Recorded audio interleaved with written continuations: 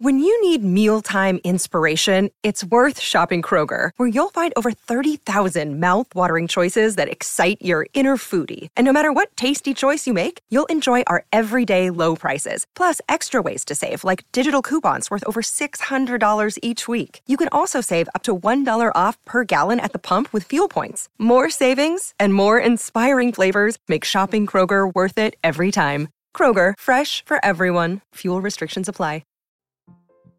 Welcome to Friday Follies, right here on the Mutual Audio Network.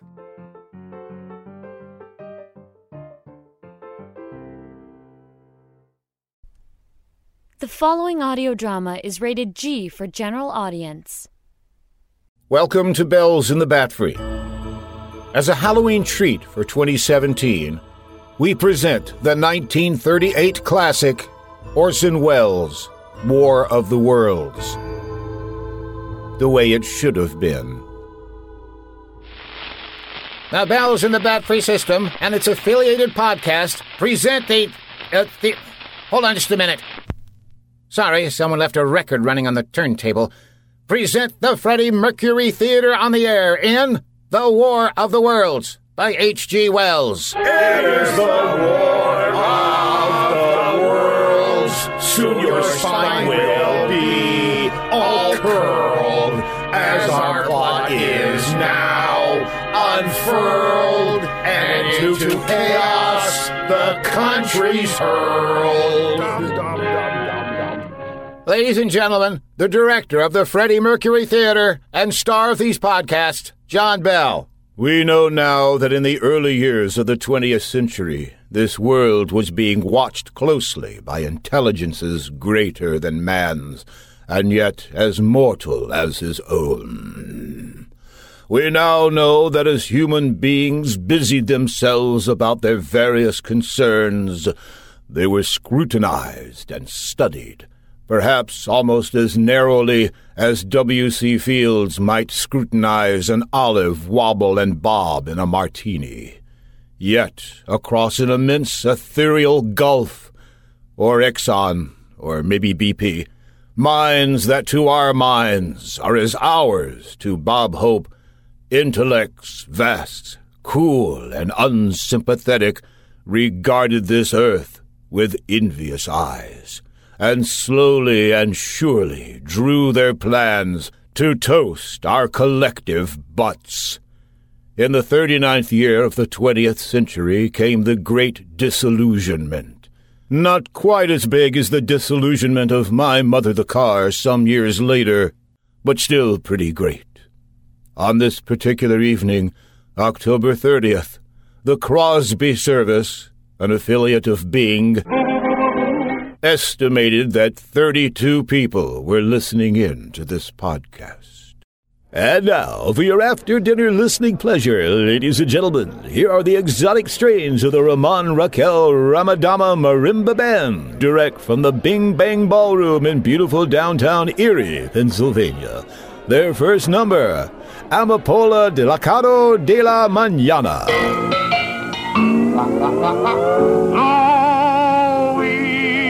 Ladies and gentlemen, we interrupt this program to bring you this special announcement. Several observatories have observed observations that indicate that several explosions have occurred on the surface of the planet Mars. In a few moments, we'll have a live report from the D.W. Griffith Observatory. And now, back to our after-dinner music. So be Heil! Heil! Right in the Fuhrer's face! Coming up next, music to invade your ears.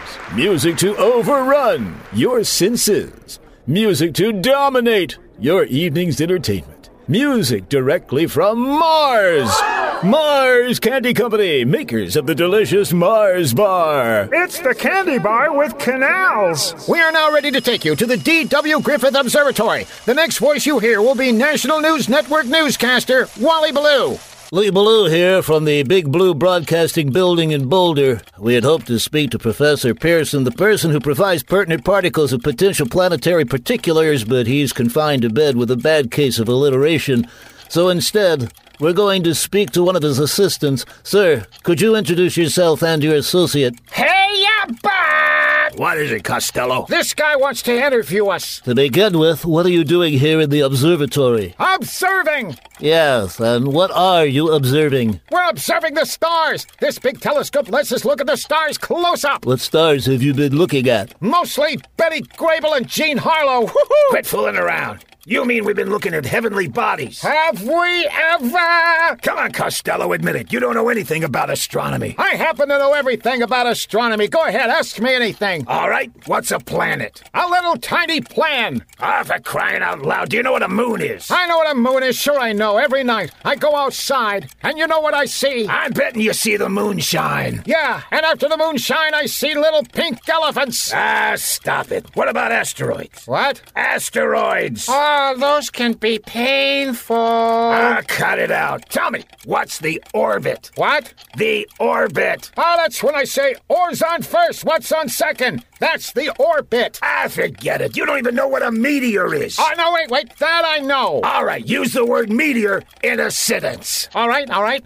If I had some beef, my sandwich would be meteor. Ah, get out of here. Gentlemen, what can you tell us about the explosions on the surface of Mars? Ah, yes, the explosions. Probably volcanic eruptions occurring at a regular interval. This creates a lot of smoke, and of course the lava flows down the side. Wait a minute, the what does what? The lava marches down the side of the volcano. Oh, I love a parade. That does it. You want to see stars? I'll help you see stars. Oh, I'm a bad boy.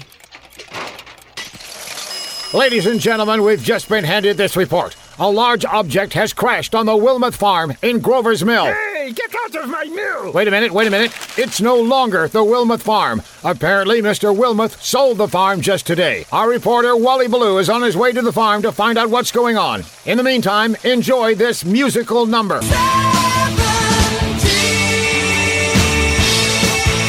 We send you to Wally Ballou at Grover's Mill. Lee Ballou, network newscaster at Grover's Mill. Why is everybody at my mill? The fallen object is just over this hill on the Wilmoth Farm. Oh, this must be the new owner of the farm, coming to meet us. Say, aren't you Jack Biddy? Why, yes. I guess you must have seen the blue in my eye. No, I saw the silver in your coin changer. Well, don't get smart with me, young man. If you want to see the object from space close up, you've got to pay 50 cents, just like the sign says. Side? What side is that? Why, the sign right over... Oh, for goodness sakes. Oh, Rochester! Yes, Mr. Bennett? Where's my sign? I haven't painted it yet. Well, what's the delay? I don't have a paintbrush. Well, why is it taking you so long to get a paintbrush? You try sneaking up behind two horses with a pair of scissors and you'll find out why. Well, with or without the sign, Mr. Ballou, it's still 50... Now, where did he go? He's down by the crash site. Well, it doesn't really matter. While he wasn't looking, I took his microphone as collateral. I need my microphone. And I need my 50 cents. All right. Here. Thank you. Lee Ballou here at the crash site, and wait a minute. The giant object, one end of it, is unscrewing. It's like it were completely hollow. Say, that would make a dandy vault. Mr. Bennett, I can't hold the crowd back. Rochester, don't hold them back. This is history in the making. They should see everything that's happening. But none of these have paid you yet. Everybody back. There's nothing to see here. Move along. A strange machine is rising up out of the hollow cylinder. There seems to be a light ray of some sort. It's hitting the ground. It's a heat ray. How can you tell it's a heat ray? Because it's hotter than a Phil Harris tune. That's what I like about the South. Oh, stop applauding, for goodness sake. Oh, the humanity. Oh, it's coming for us now. I can't seem to... Here, hold on to the microphone. That'll be another 50 cents. 50 cents? That's ridiculous. I won't pay it. That's the price to pay for the... No, this is my microphone. No. Hello? Anybody there? Ladies and gentlemen, due to circumstances beyond our control, we are unable to continue the broadcast from Grover's Mill. Why is everybody milling about in my mill? Apparently, Wally Ballou has been unavoidably restrained. However, we will return to that location at the earliest opportunity. In the meantime, please enjoy this card trick. Is this your card? Who is it? We've reestablished contact with Grover's Mill. Would you like some freshly ground cornmeal? We can't locate Wally Blue, but we have another reporter standing by. This is Mae West reporting from Grover's Mill. With me is the commander of this operation. And what's your name? Tall, dark, and covered with medals? I'm General Lee Studley. I'll say you are. No offense, ma'am, but I thought I was going to be interviewed by Wally Blue. Are you complaining? Oh, quite the contrary. But what happened to Mr. Blue? He was reporting on the Martians outside my apartment when the heat ray struck. So he took cover in your apartment? I'll say he was under the covers most of the night. Tell me, General, how are you doing against the Martians? We've got the Martian machine surrounded with the deadliest weapons available. Howitzers, bazookas, and Bob Hope's jokes. Are you ready for a little action? Ooh, am I? Then go over there and watch that squad of men prepare for battle. It'll be my pleasure, General. Excuse me, tall, skinny, and mustached. I'd like to watch you if I may. Hello there. I'm Sergeant Groucho Marx, and you can watch me anytime. Can't you see I love you? Later, Sarge. I'm just here helping the war effort. Well, I can certainly see you've made a grand contribution to the war chest. You just stand right here while I talk to my men, and I use the term men loosely. Ooh, I like my men loose. Attention, squad. I'm going to call the roll. Hey, call it cheese of Danish instead. I'm hungry. I haven't eaten for 3 days. 3 days, eh? I didn't eat it yesterday, I haven't eaten today, and I'm not going to eat tomorrow. Go to the Army Commissary. You won't eat for weeks. Answer to your names. Private Ciccolini. I'm here. Private Harpolini. Did somebody just get goosed? That's my pal, Private Harpolini. Doesn't he know how to talk? Do you know how to run? Of course I know how to run. Good. You start running, he'll start talking. It's a tempting offer, but I can't go far. There's the edge of a cliff right over there. Don't let that stop you. Is there something wrong with Private Harpolini? I can't tell you. Why not? Because it's a private. Let's get on with your assignments. Oh, no. I no do a homework. You don't live at home, Ciccolini. You live in the barracks. Then I'll just have to grin and barrack. Well, that's just a load of bunk, if you ask me. Nobody asked you. Now, Ciccolini, take your machine gun and place it over... I no got a machine gun. I lost it. How did you lose a machine gun? Here's a jack's beat of my pair. I'd like to beat you with a jack myself. So tell me, what do you have? I don't got a much. Yes, I can see that. Well, take a look at this map. This is us. We're right here. That don't look like us. It doesn't, eh? What does it look like to you? A couple of mountains. Stop looking at Miss West and look at the map. All right.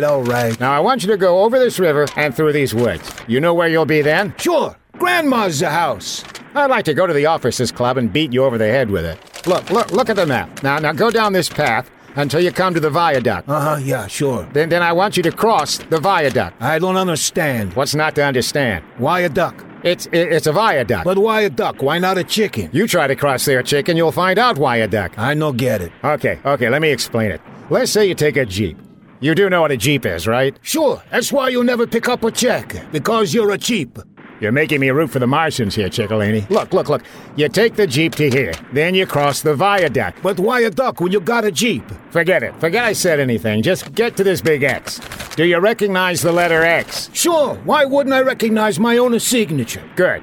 Now, as for you, Harpolini, I'm putting you in charge of the radio.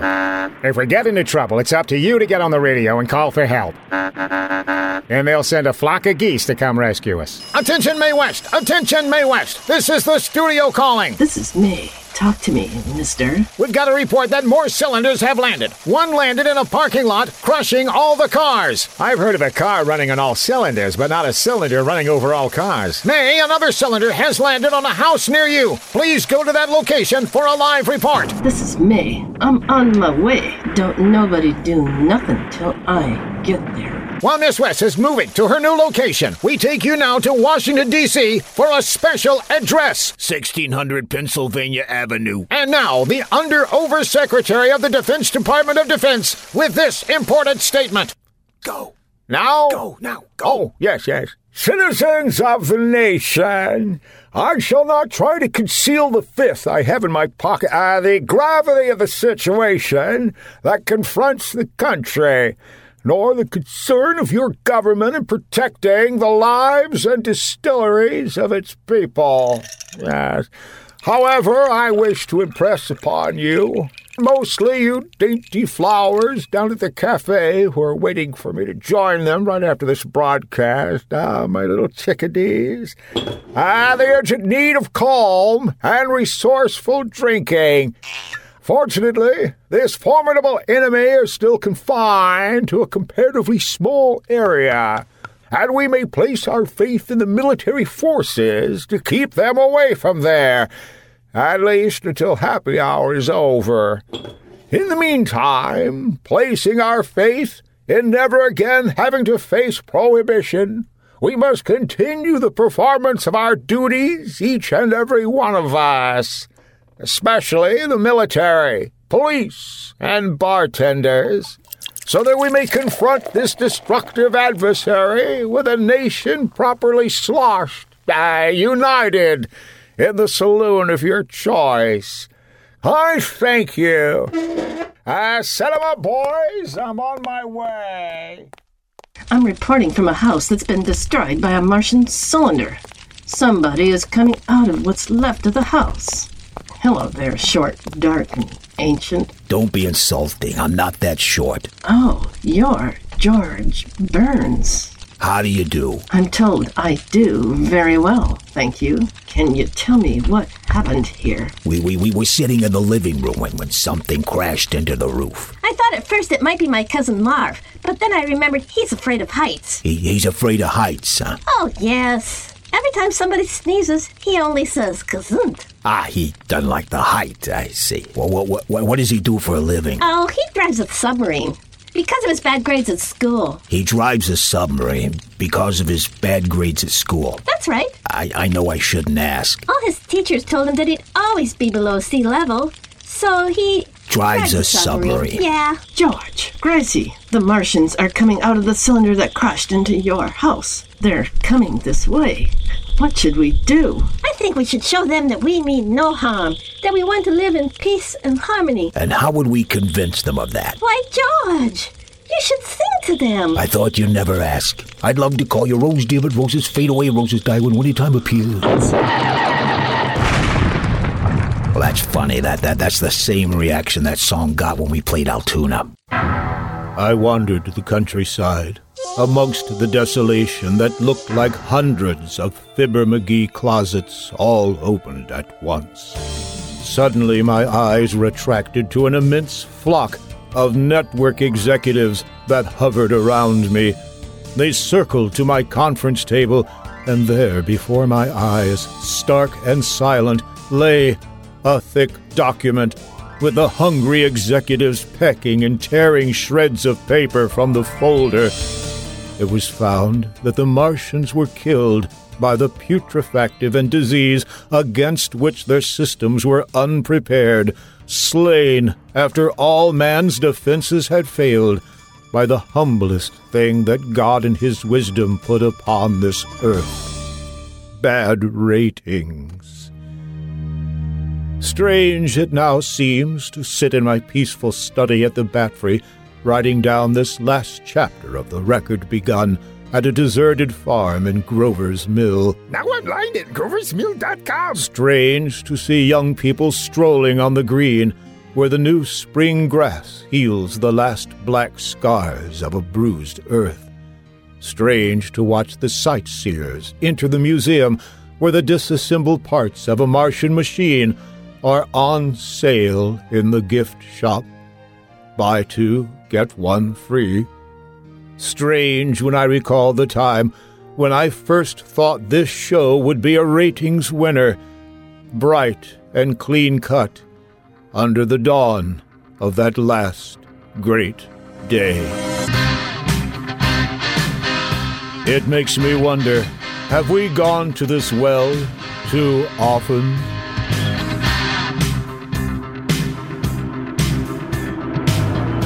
Rising up, heading our way, flying from Mars to New Jersey.